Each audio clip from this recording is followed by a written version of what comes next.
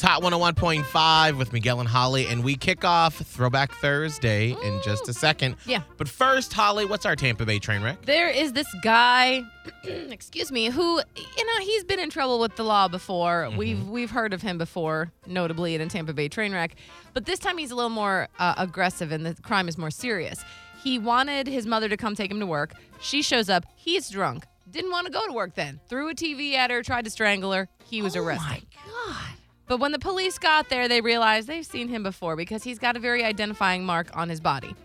What do you think this identifying mark is? Scott, what do you think? I think that he has a brand. You know when they put like the thing in the fire, get it all hot, and get a brand on you? Oh, like a they cattle? do cattle. Okay. Yeah.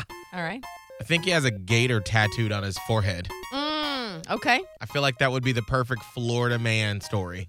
You know, Miguel, I'm going to give it to you, but it wasn't a gator. Oh, a snake? No. No? It's a little more just blatant. It is on his face. Oh, why would you do that? What is it? It's actually the state of Florida. Oh. That guy's back. That guy. We need to put this man on his own little island. Man with the Florida tattoo right in between his eyes. He needs the keys to the whole state. Here we go.